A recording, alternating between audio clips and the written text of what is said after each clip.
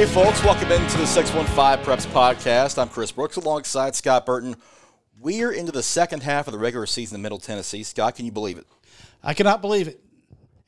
But this way, knowing what we knew back in August, I am pleasantly happy that we're here. There you go. That's a good way to put it. Got a loaded show for you guys this week. We've got Lipscomb Academy head coach Trent Dilfer joining us in the next segment. We've got a whole slate of games to pick and who you got. We got to get through a couple of games from last week, and then we have our player of the week and a really tight vote that we'll tell you about in just a couple of moments. But first, Scott, we got to go back to last week. I had Ensworth and NBA, and this game was tight through three quarters, but Ensworth just could not close the deal in the fourth, and they gave up 17 points to NBA. It was a 31-21 win for the Big Red. They're now 3-0 in overall, and that's their second region win. It's really important for that group because having not started the season on time, they were behind, but it seems like the Big Red are starting to roll now. Yeah, it looked like it. The first half, I thought that Ensworth was really going to, it was going to be one of those nail biter games, and it just the second half it just kind of, I don't say fell apart for them, but they just couldn't get back to it. It was really a quarterback duel in the first half. Levi Moore breaks off a big run for a touchdown. Then Marcel Reed just starts, kind of taking things under control and turning the game in his favor. And his development has been something to watch. Even though he's still just a sophomore, he does not play like it. It's kind of in like he's a junior now, as much experience as he's had in the postseason. Yeah, that NBA team is. I think this year they are really, really good, and I think you're right. Marcel Reed has just grown into that position. Had some good defensive stops from Andre Turrentine as well. He had a couple of tackles for loss in that game. But special teams errors, we keep talking about these almost on a weekly basis, and Ensworth made one. NBA kind of popped up a kick, and Ensworth didn't cover it right away. The Big Red fall on it. They wind up taking a 2-score lead, and that's all she wrote for that game.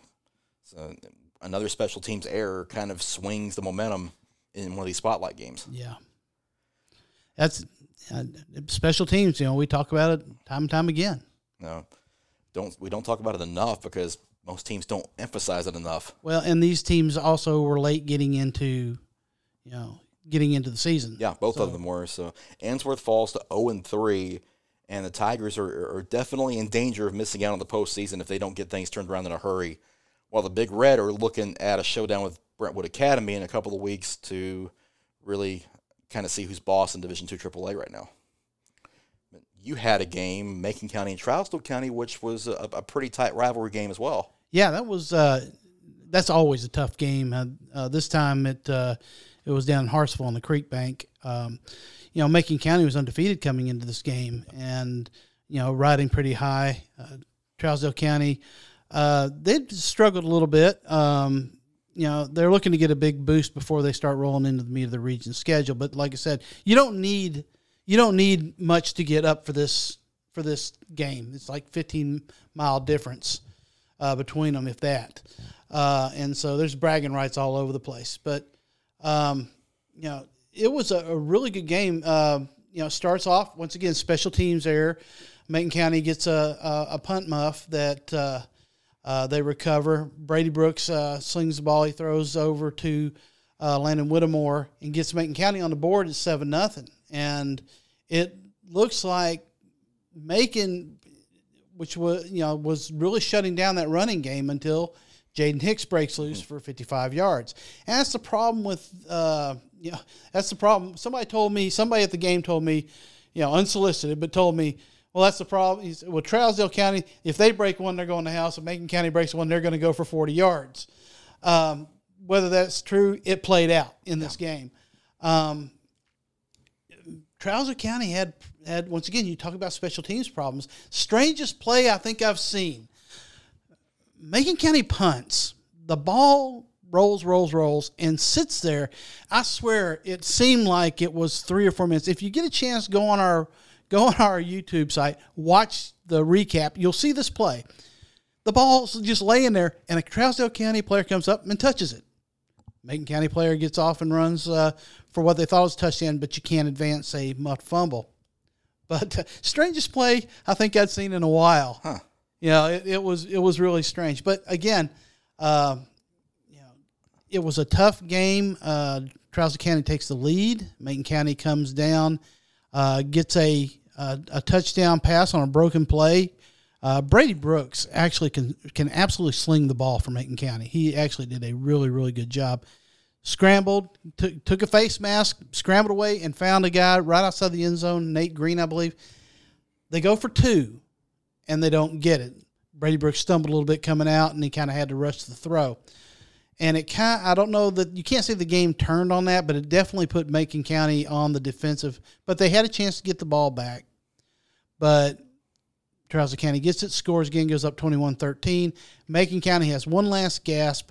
They drive down into Trowser County territory. 4th down pass is tipped and knocked away. So Trowser County survives. Macon County takes their first loss of the season, but the game was really, really close. And I think Macon County walked out of there frustrated at themselves because they knew that was a game they could win. Not like other years where they just were glad to walk out of there with a 6-point loss. I think in this particular case, I think Macon County is beyond that. And I think Trousdale County was, they recognized how tough it was, and they were happy as well. I'm not saying that both teams were happy, but I think both teams have to be encouraged by the effort. Yep. Let's put it that way. Interesting. And Macon County entered the game 5-0, first time since 1973, and their undefeated season now goes away. They'll have to start working on the bulk of their region schedule in the second half, as is Trousdale County. But the Yellow Jackets are in a much better spot because they played Watertown already. The bulk of the biggest game in their region is already gone, and they can focus on teams that they should beat the rest of the way. I don't think they're getting tested the rest of the way, honestly. Yeah, but I think this Macon County team, I don't think that this is like other years where it was DeKalb and who was going to finish second. I think this Macon County team can battle DeKalb on their own. I think it's going to be a good game when those two teams get together. And that region's a little bit, it's strange now because we don't know who's going to be right there for second. It could be Stone Memorial. It could be DeKalb County. It could be Livingston Academy. What we do know is that Cumberland County is going to finish last. Right. And that Stone Memorial Macon County game, I believe, is this week. I believe that's right. So they have to turn around and get ready to play an important game quickly. Yep. We had one that we were going to spotlight. It was going to be CPA at Lipscomb Academy. Unfortunately, CPA has come down with COVID-19 cases. They're doing contact tracing right now. We'll talk to the Lipscomb Academy head coach Trent Dover about that later on in this show. But the Mustangs are going to play Briarcrest Christian now, and CPA is going to have to sit out. Whether this game gets rescheduled or not, they're working on that. Hopefully we can get an answer to that pretty soon. Yeah, and that's not the only game that was affected because Brentwood Independence has also been canceled this week. Yep. And that's a region game. We don't know how that's going to get rescheduled or if that one is going to get rescheduled. Now, Chris, there is some confusion around what a COVID win is, how it affects your schedule, and how that's going to affect the playoffs. I think if you could run through some of that, it would be really good to help me understand, help some of the other people out there understand. Well, the easiest thing to remember here is if a team comes down with COVID-19 cases and cannot play, then what happens to them is they get it's a no contest. It isn't a loss. It isn't a win. It's nothing. It doesn't count on your record at all. If it is a region game, you do get charged with a region loss because it affects the seeding for the postseason. But that's it. Now, the team that could play has two options. They can either get another opponent like Lipscomb Academy is doing this week or just sit out and take an overall victory. So hopefully that's kind of a simpler way to put it. If you don't play, if you could play but don't play, then you just get an overall win, and you just move on. Right. If it makes that makes sense. There was actually a secondary follow-up question, but it eludes me because we were concerned with how the problem is that as we. Earlier in the season, this wasn't as big as a deal because you could make up time. You can make up games. Right. You can't do that now because your dance schedule is pretty much full the rest of the way for the most part. Yeah. I mean, I think October 9th is the last. Some teams have some non-region games in week 10, and maybe one or two might have in week 11. But, yeah, for the most part, it's region games the rest of the way. But if there's an opening where you can sub out a non-region game for a makeup region game, then you probably need to try to do that. Right. You probably better because you never know when that COVID bug's going to get you. Right, and if it happens in the playoffs and your team's affected, you're done. Right.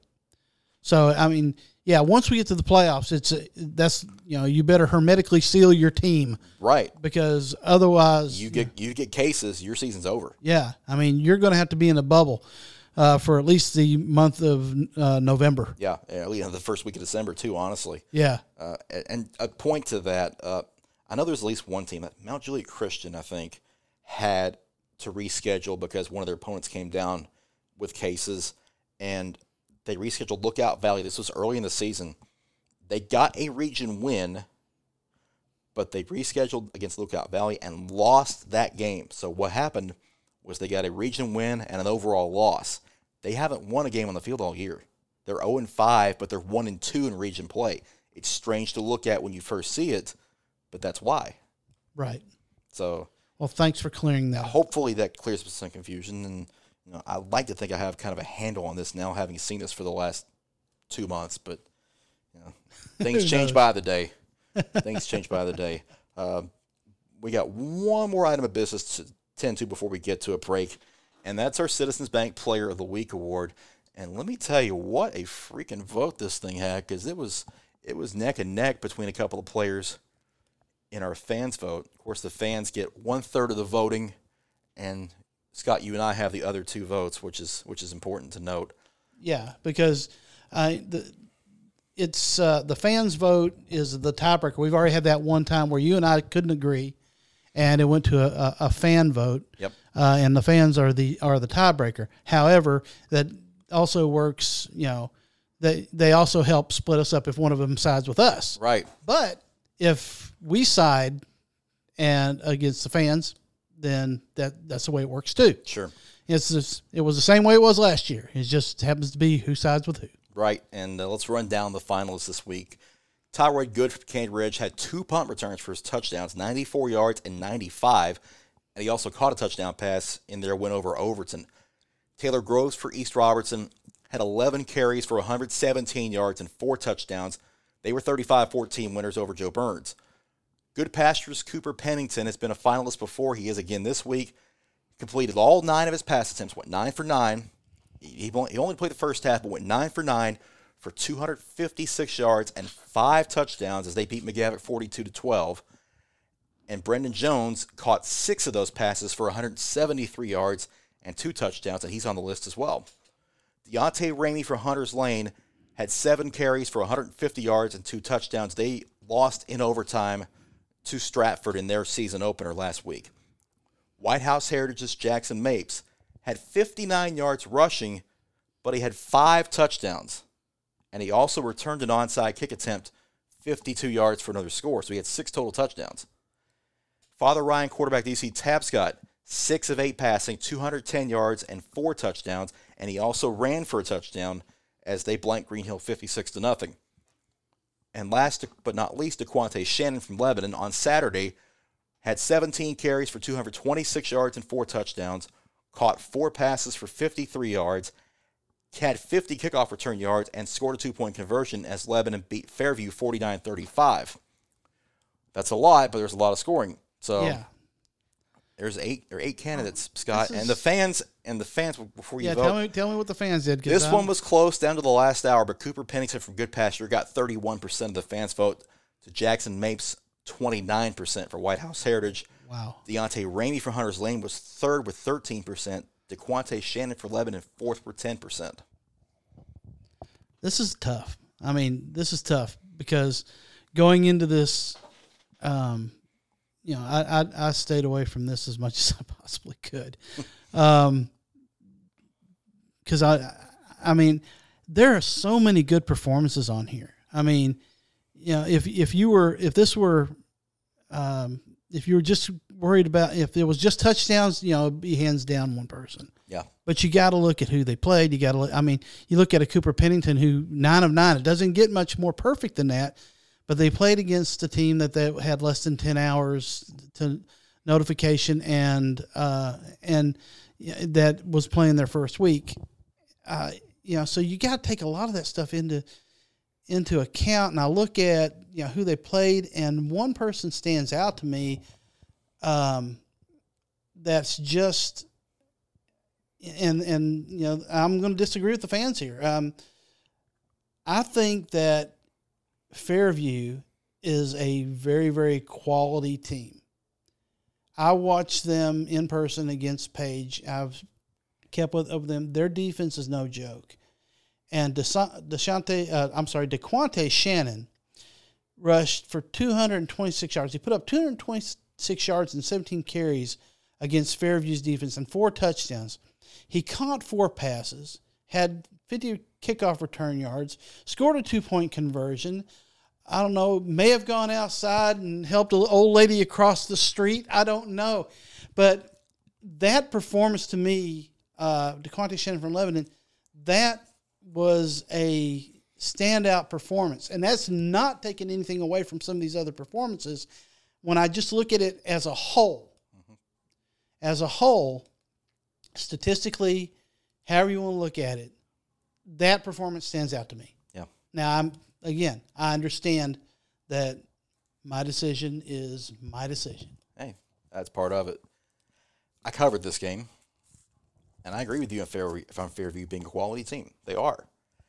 And the question was posed on Twitter that if we're voting based on stats, then a certain person should win. I agree. If we're talking about stats, you got to look at all of them. And for me, it's DeQuante Shannon.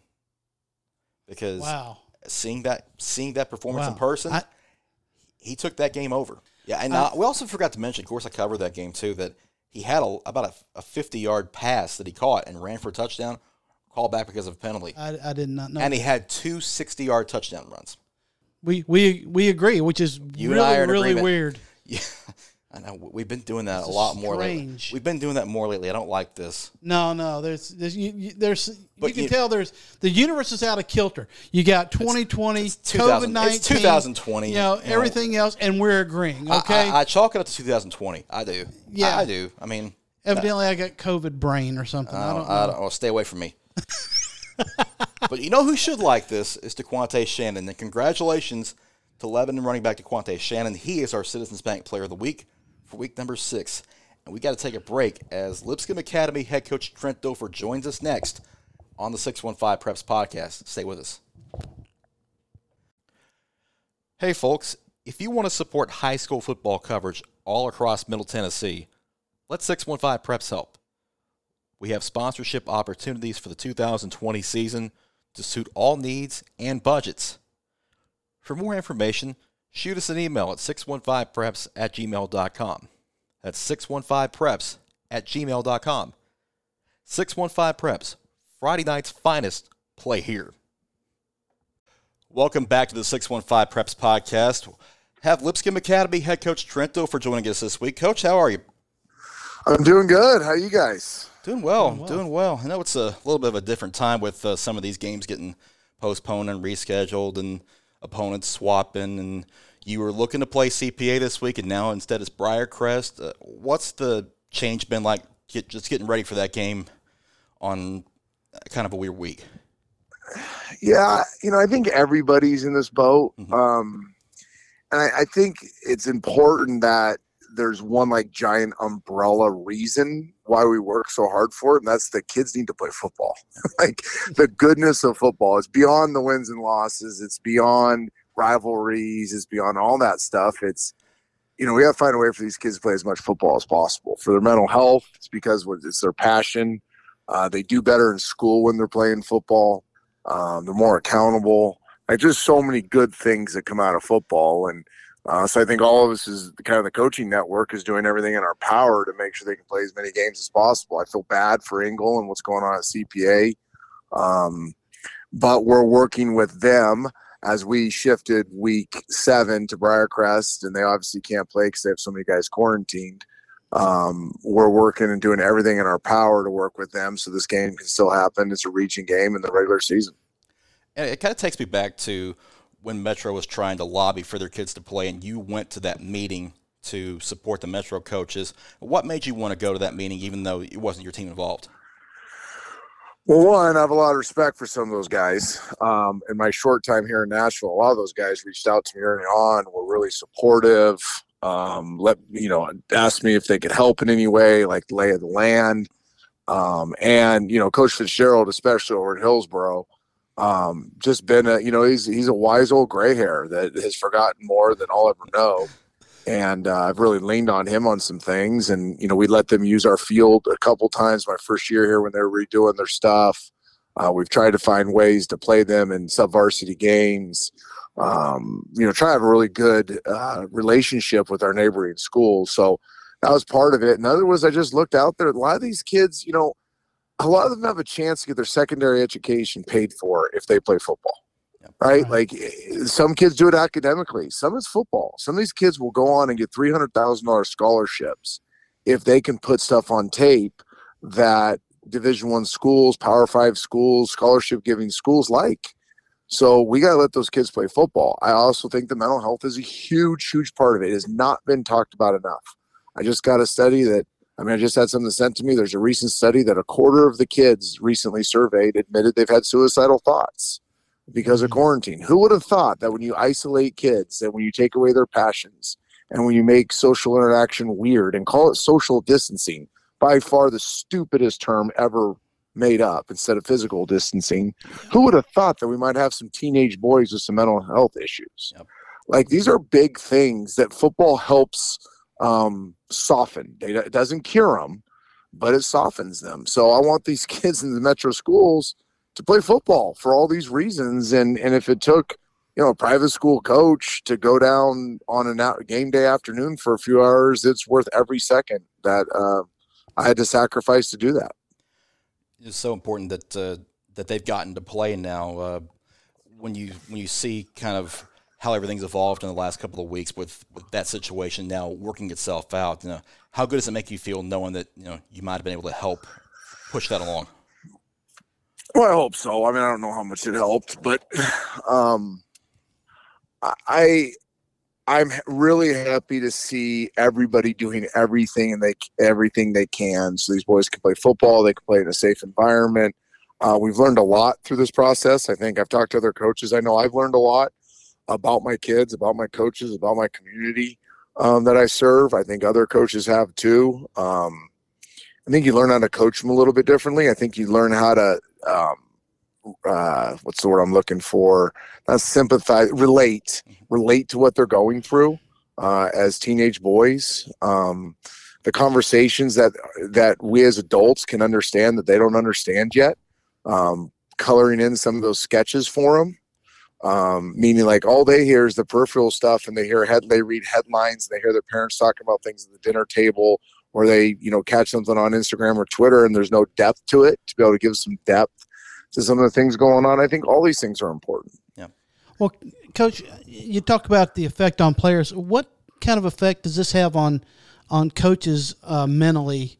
And I know you concern yourself with your assistants. And how do you reach out to your assistant coaches, and what do you say to them during this period of uncertainty? Yeah, well, what I did early on was I told our staff, we're gonna coach football, whether there's games on Fridays or not.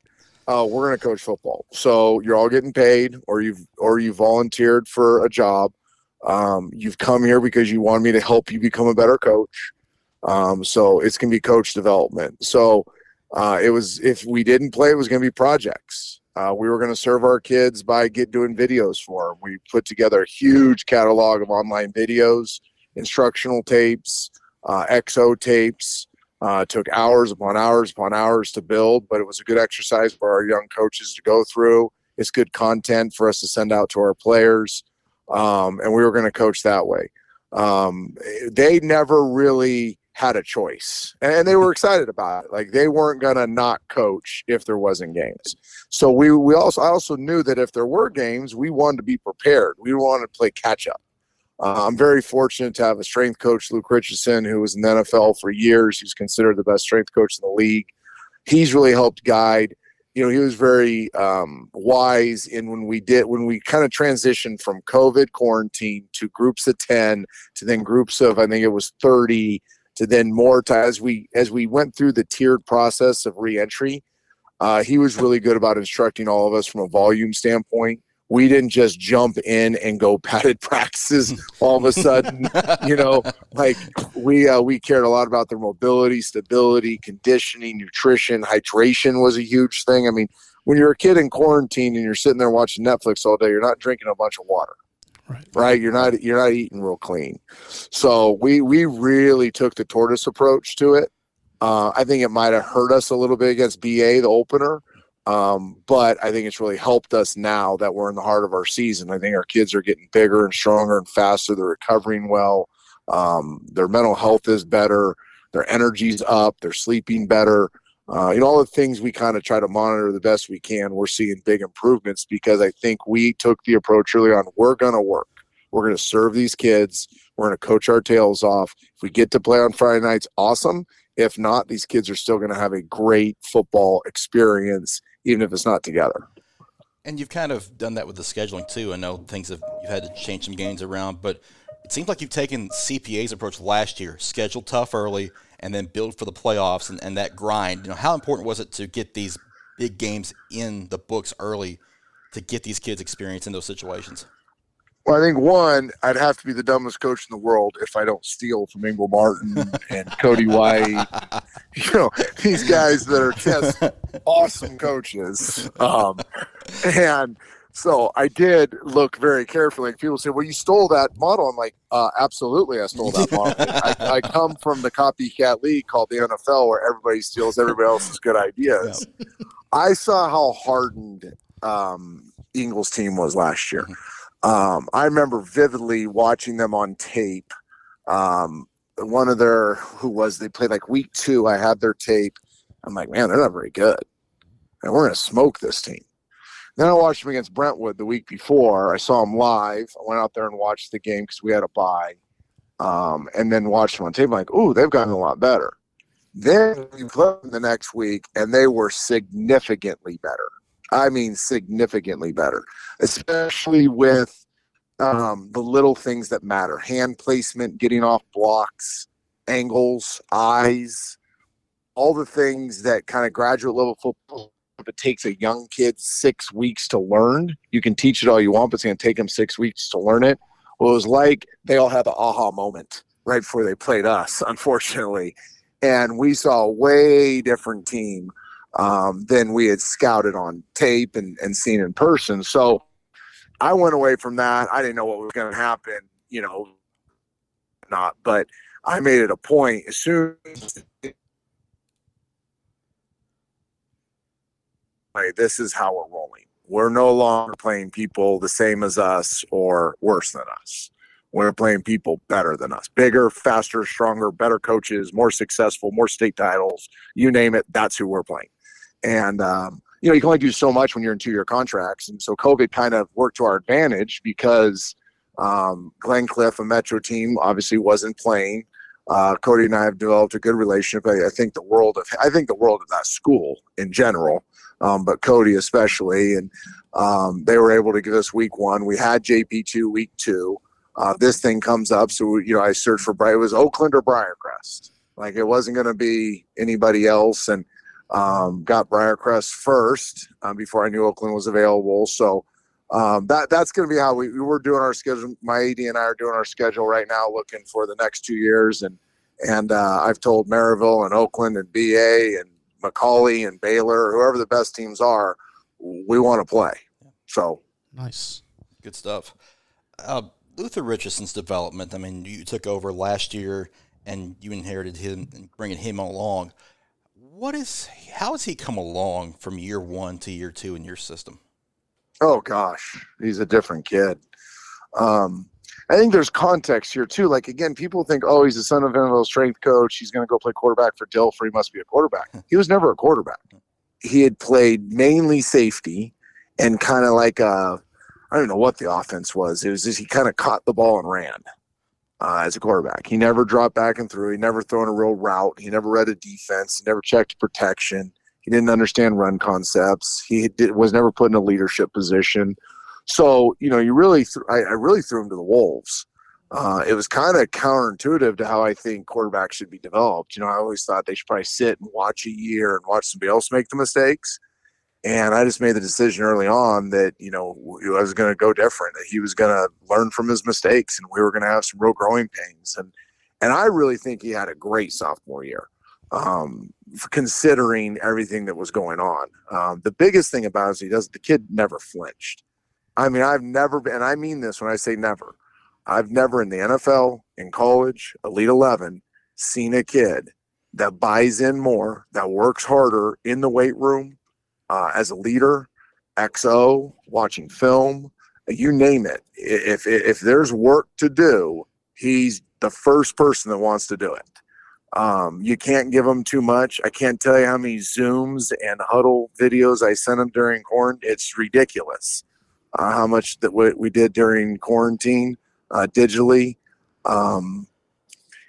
His schoolwork, I mean, you name it. The kid is all in, and it's really – you really start seeing it hit him stride after the JP2 game. He turns the ball over 6 times, some his fault, some weren't his fault. And I remember talking to him that night. I kind of gave him a smile, and I said, hey, let me give you a little story here. And I told him about a 4-interception game I threw against the Packers my second year. Brett Favre comes up to me after the game. He says, Trent, you'll define your career by how you handle tomorrow morning. I said, what? And I said, yeah. He said, you got to go in there tomorrow morning. You can't flinch. You got to own this team. You got to own the mistakes. They can't see any panic, any doubt, any lack of confidence, any hesitation. As I'm walking in the locker room, Reggie White comes, chases me down, and says, Trent. I go, yeah, Reg, what's up? He goes, hey, tomorrow's the biggest day of your career. Wow. I just heard from 2 Hall of Famers back to back how important the next day is after a bad game. Luther walks in Saturday morning after JP2. We got back super late because remember we had 90-something minutes of rain, lightning delays. Yep. He doesn't get back till I don't remember. I'm guessing midnight, 1 a.m. He's in there. He meets with me before lift. He crushes the lift. He comes into the offensive meeting. We do what we call execution destruction tapes. So we show kind of, okay, here's the plays that destroyed our game. Here's the good execution plays. He's basically a highlight reel of the destruction film. He's owning everyone. He's not cowering. He even makes some jokes about it.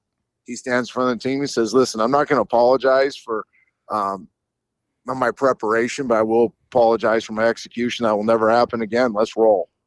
Ready, break. And I was like, he's getting it.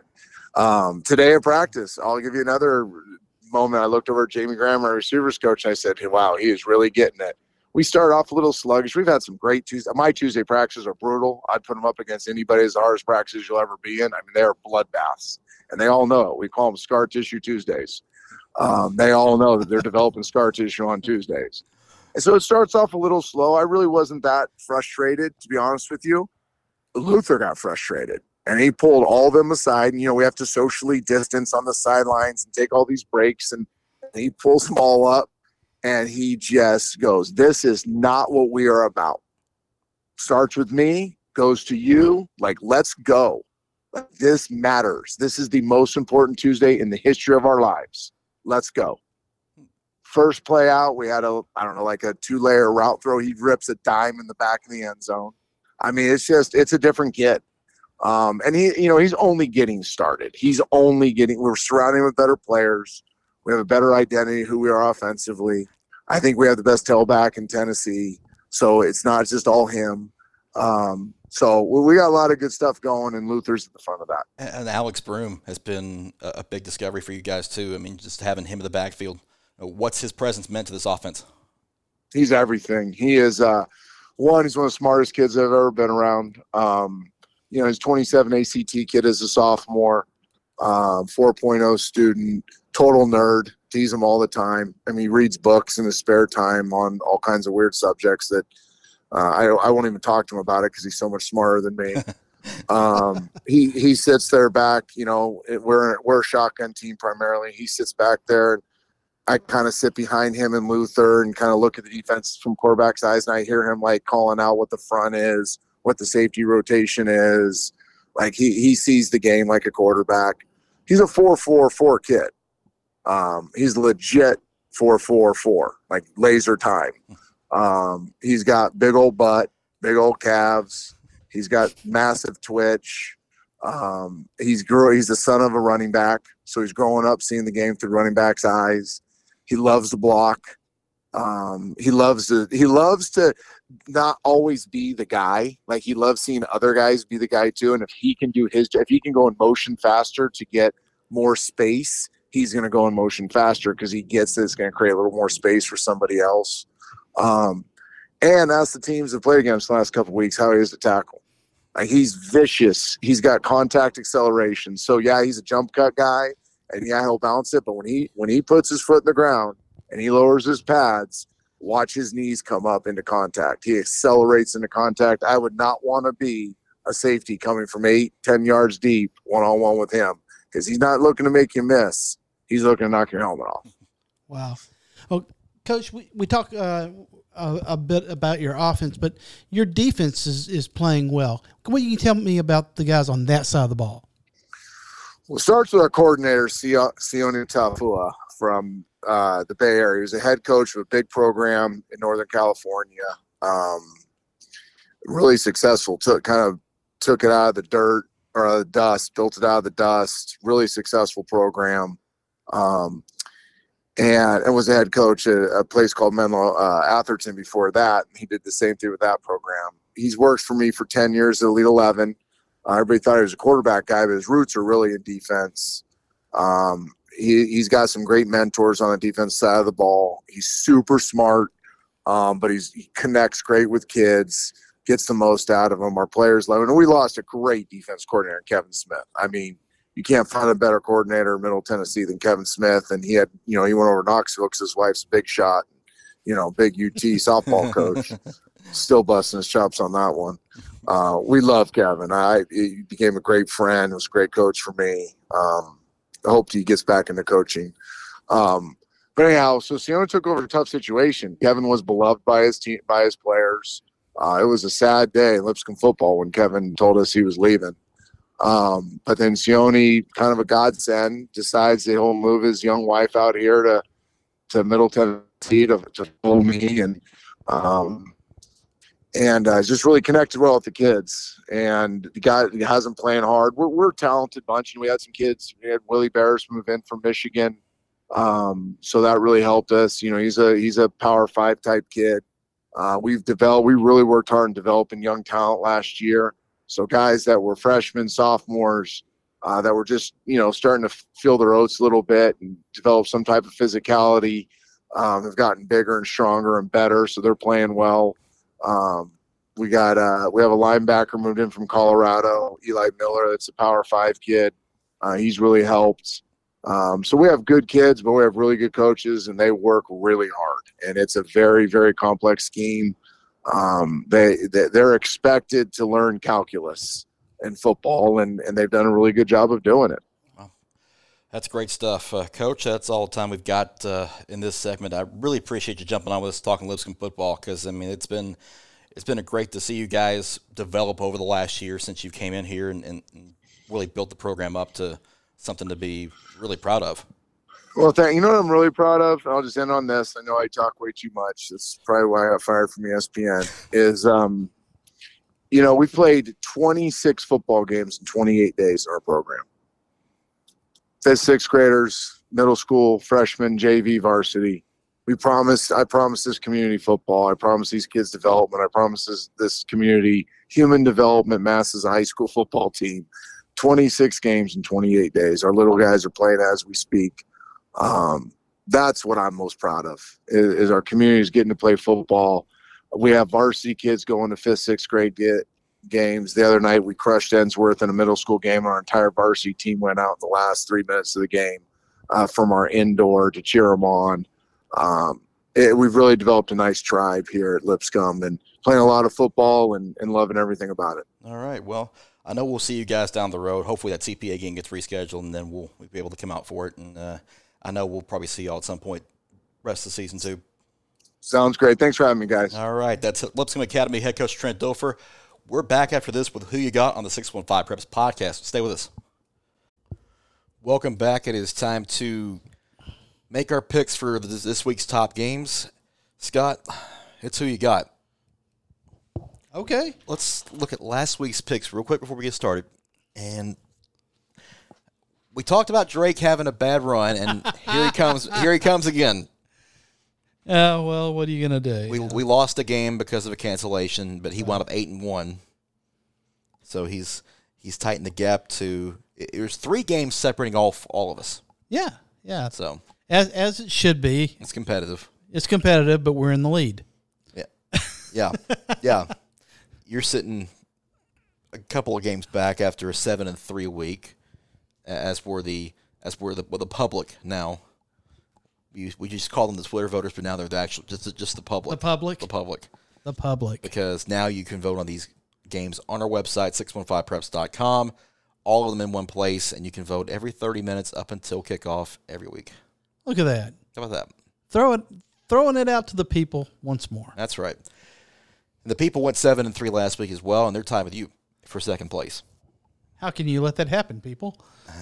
I actually went 6-3 last week, so I'm sitting at 39-18 for the year. And on to the games for this week. And again, this week we already have a cancellation. Independence Brentwood was supposed to be on this list. It is off the board as Indy is out for COVID-19 cases. Yeah, and that's really unfortunate. That really was It was a critical game for that region. That was a circle that game. Because Indy controlled their own destiny in that region, having yet to play Brentwood. Yep.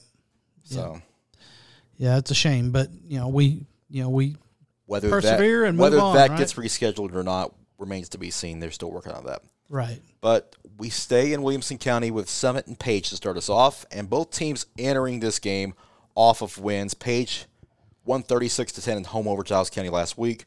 Summit a 42-0 winner at Clarksville Northwest. So it's a rivalry game, but it seems like Summit to me has a bit of the edge. What do you think? Well, Page can cure a lot of ills with a win here. That's true. Yeah. But Summit is beginning their region run, boasting the best point differential of any team in that region. 124 to 160. 124 to 68 allowed in the region. Summit's coming off of a game where they really took it to Northwest, who was decimated with injuries. But Destin Wade got to rest. Page got back to winning. I expect the Patriots to throw early and often, primarily with the short passing game, trying to keep the pressure off McNamara. But I think if Summit can squat on the routes and get pressure on him, it's going to be a long night for him with those corners there. Yep. Getting Sam Kerouac and Brandon King going will do a lot to keep the Patriot offense off the field. But I think Destin Wade, he's always the key, right?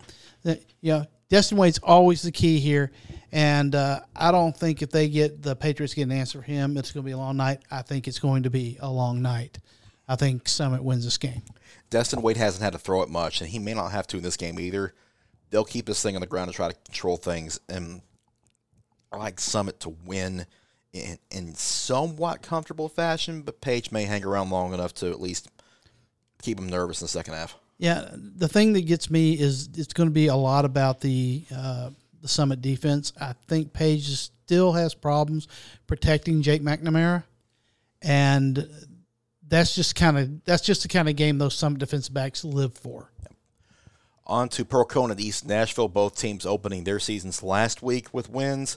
Took a little longer for Pearl Cohn to do it than East Nashville, as they needed double overtime in a game that we thought would be high scoring, and it was anything but, because they went 0-0 through regulation. Was that not amazing?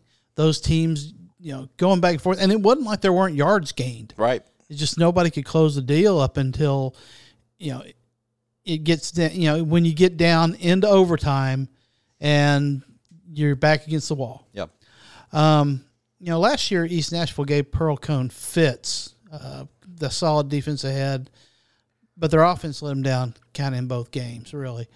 This may be the best opportunity to knock the Firebirds off their roost. It may be this year, coming in, got a lot of unknowns. But, until you beat the King remains. And for that reason, I think the Firebirds win this. This is true. And, East Nashville defensively, I wonder if they see on film Pearl-Cohn struggling offensively and say, hey, we've got a shot at this. There are some things we can do to slow them down. But do they have what Hillsborough has defensively? I don't know.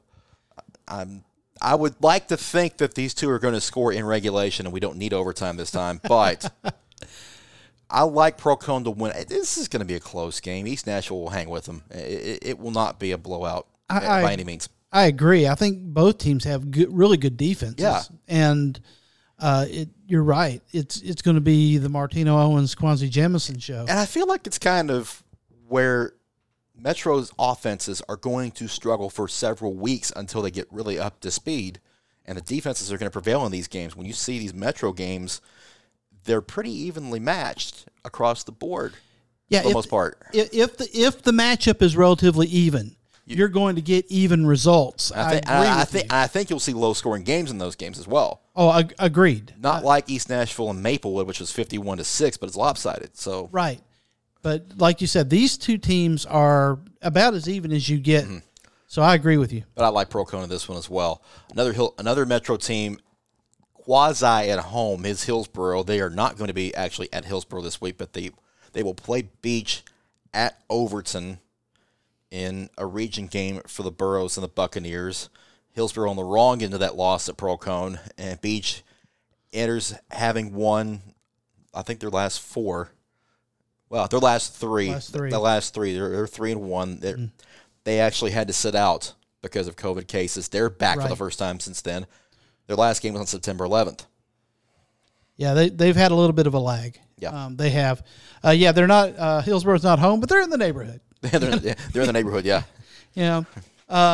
Again, that nothing game Hillsborough had turned into a barn burner. They did a great job hemming in one of the more explosive offensive units in Pearl-Cohn, and we're going to see another one in Beach. Right. It got down to the end. They allowed scores on misdirection and edge plays at a time of the game where defensive can be over-aggressive in overtime, and I think that cost them. So I think they could give Beach fits, and that'll force the Buccaneers to make adjustments. But, boy, this team averages 266 yards per game on the ground. Mm-hmm. And Tyshawn Jefferson, they've got such a great stable of backs. Tyshawn Jefferson, Patrick Hill gives you speed. You've got size with Adrian Johnson. Hillsborough has the horses put pressure on the Buccaneers. I'll say that. It's going to have to take a near perfect night. I don't know necessarily to need a perfect night to do it, but they can't have many miscues on offense. Jalen Macon's going to have a good game throwing the football and just managing everything for Hillsborough. But considering Beach just wants to run the ball and play solid defense, they're not going to get many opportunities to score. So Hillsborough may need to shorten the game and just try to cash in where they can. Well, that's the question, and that's another question about Metro schools. A lot of these schools didn't even get a chance to lift, much less practice. Right. So how much is stamina going to play in a game, especially with a team like Beach that has depth and is battle-tested? Well, in this case, it might not matter as much. Remember, Beach has been out for 2 weeks, and they can't do any of that either. So that's a good point. A good point. In this game, it might not play as much of a role as it would in other situations. But I like Beach in this one to run the ball. They'll be a little bit better offensively just because they run the ball so much that – they don't have to have a ton of timing in the passing game to kind of rework and get back into a rhythm. So I think Beach wins this game, but Hillsborough should keep this close as well. I think Hillsborough keeps this close. It's really all going to come down to their passing game. Yeah. But I just think that Beach being battle-tested and rested, I doubt they get bested. Well done. But moving on, a key region game in Class 4A, Region 5, Greenbrier at Montgomery Central. Greenbrier enters 2-2. They've been back and forth. They've alternated wins and losses. Coming in off a 21-8 loss to White House Heritage 2 weeks ago. Montgomery Central was supposed to play Harpeth. That got canceled. Right. So both teams a little bit of a layoff entering this important contest for both sides. Man, this has got to be eerily similar, this situation to Montgomery Central. They let one game get away from them last year, and it cost them a postseason. And this region is so tight that, one slip up, you just don't know. But Greenbrier absolutely has to have this game. Yeah. They absolutely have to have this game to keep their postseason hope alive, with Springfield still on their schedule. They absolutely have to have this game. The good news for both of these teams, though, is that they both have a region win under their belts. Yeah. So, in Montgomery Central's case, they've already beaten Portland. They lost to Creekwood. Everybody else has too. So, Greenbrier, they've beaten Portland. They lost to White House Heritage. Most teams have done that as well. So, these two teams, the winner here is just about in the postseason. They're almost at the doorstep. Not quite, but a win here goes a long way for both sides. Montgomery Central anyway. I like the Indians in this one just because A, they're at home, and B, they're going to be chomping at the bit to get back on the field after being out for a couple weeks. I think they're the better team in this one. Greenbrier's still got a lot of youth, a lot of inexperience. They're coming along, but I think they're still about a year away from being in real contention. I agree. I think that there's some youth on this team, and with youth comes mistakes like turnovers and penalties at wrong times. They've got 7 interceptions and 2 lost fumbles in 4 games, and that's cost them. But then again, Montgomery Central has had issues with turnovers as well. They barely escaped Portland. They were trailing Northwest before they knocked out both their starter and their backup quarterbacks. And I agree. I think Montgomery Central has experience in Logan Sykes at quarterback. They got a solid running back in Timmy Campbell. So I agree with you. Defense is going to be the order of the day. I think Montgomery Central's defense is better, and Greenbrier has the edge at the skill positions. But Logan Sykes is going to be, I think, the difference here. I'm going to go also with Montgomery Central. Let's stay in this region with Creekwood and White House Heritage. If not for some of the other games around the area, this is a game of the week potential because Creekwood comes in 6-0, Heritage is 5-1, and this one's basically for first place in the region at the moment. Yeah. Except for Heritage having lost to Springfield, they've been pretty good so far. They haven't had a lot of tests. They had one close game early. Everything else has kind of been them pulling away in the second half. If you're in the area and you can get into this, this is a game to see. It was really a good game, one that I was kind of hoping that we might get. But right now, like you said, Creekwood stands alone top of the region, not having played Springfield. But if they want to stay there, they got to have this game. Same could be said of White House Heritage, but again, nobody can really let up in this region at all. Jackson Mapes was the embodiment of Mike Allstott last week. He was a battering ram. The closer he got to the goal line, the more they fed him. When we say he has a nose for the end zone, he was definitely smelling it pretty well. Yeah, he definitely was. And, once again, they were able to get turnovers. This time it was on special teams. Though, the score the game looked like it was closer than it was, but that game was well in hand into the fourth quarter. But Creekwood, I like their quarterback. Elijah Donaldson, he had 3 TDs in the first 3 minutes last week. They've got an elusive runner in Michael Harris. This team has speed and lots of it. These are 2 really stingy defenses, and I kind of feel like we're in for a low-scoring game. With the exception of Springfield, the Patriots have done a pretty good job hemming in mobile quarterbacks. And if it comes down to special teams, I like the Patriots to have the edge. But there's something special about Elijah Donaldson this year. I think he's the leader on both the offensive defense, and as he goes, Creekwood goes. I don't think this is going to be the 49-27 shellacking they laid on the Patriots last year.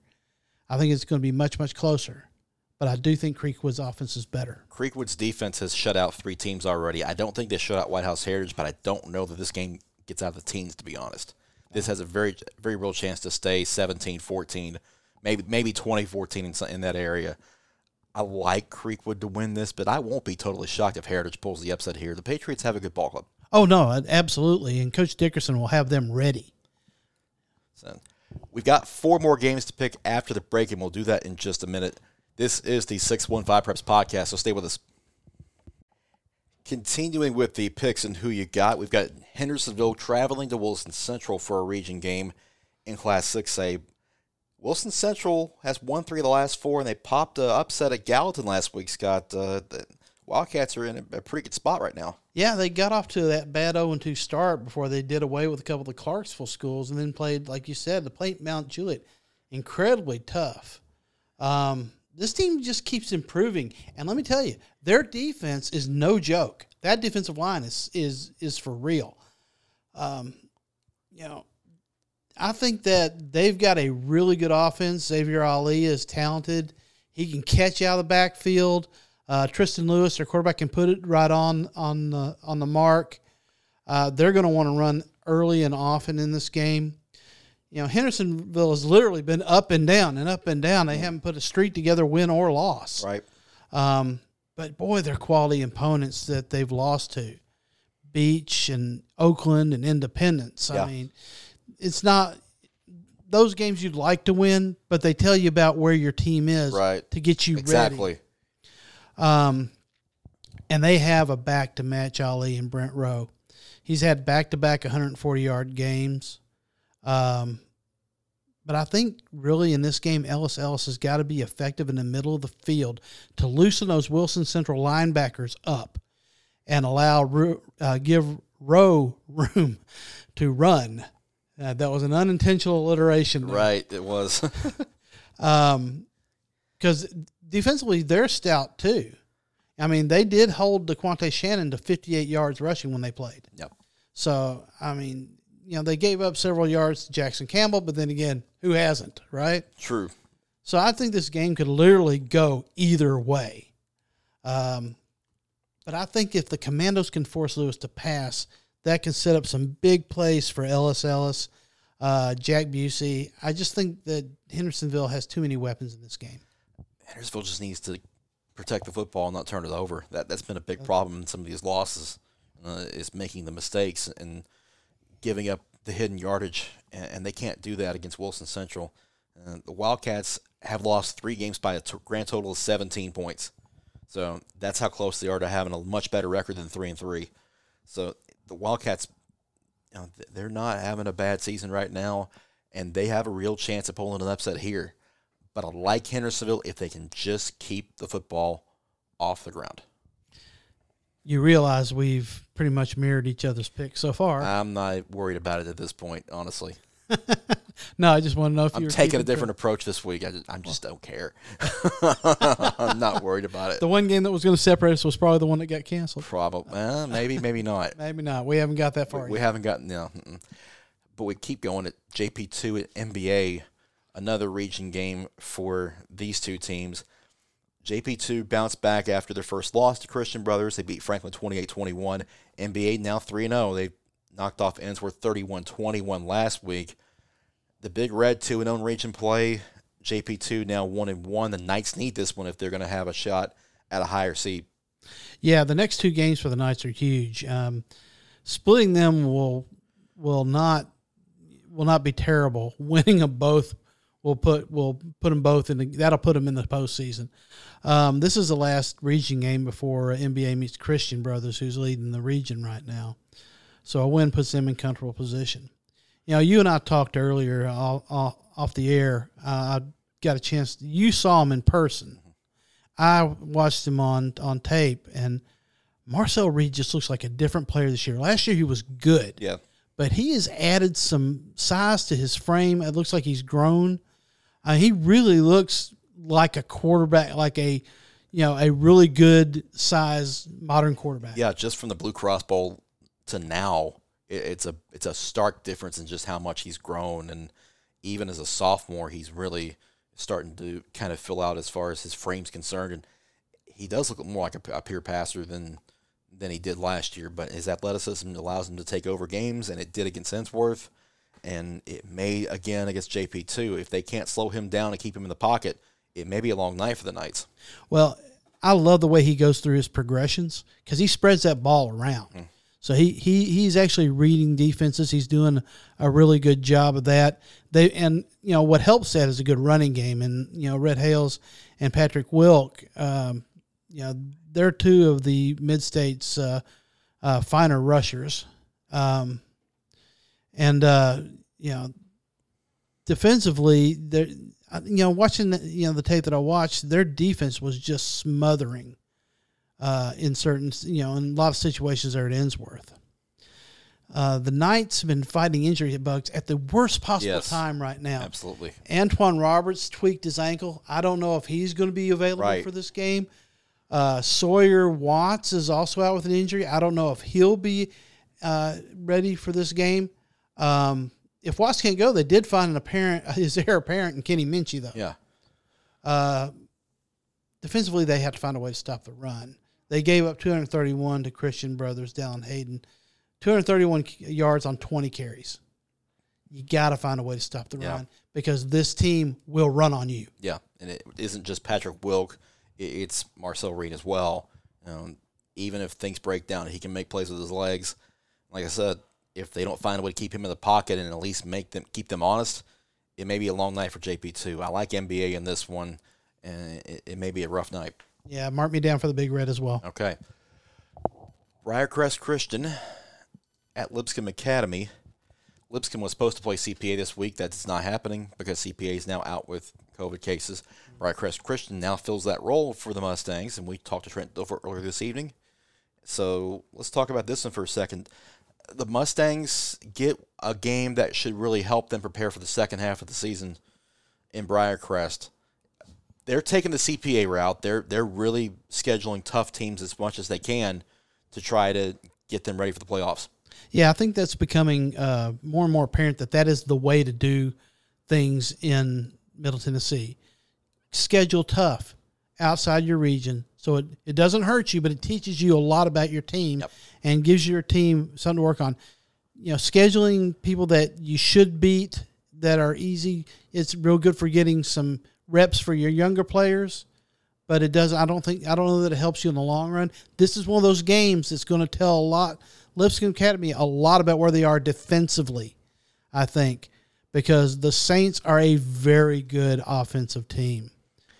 They have a quarterback, Michael Dallas. He's got almost 1,700 yards in 6 games. The guy slings it.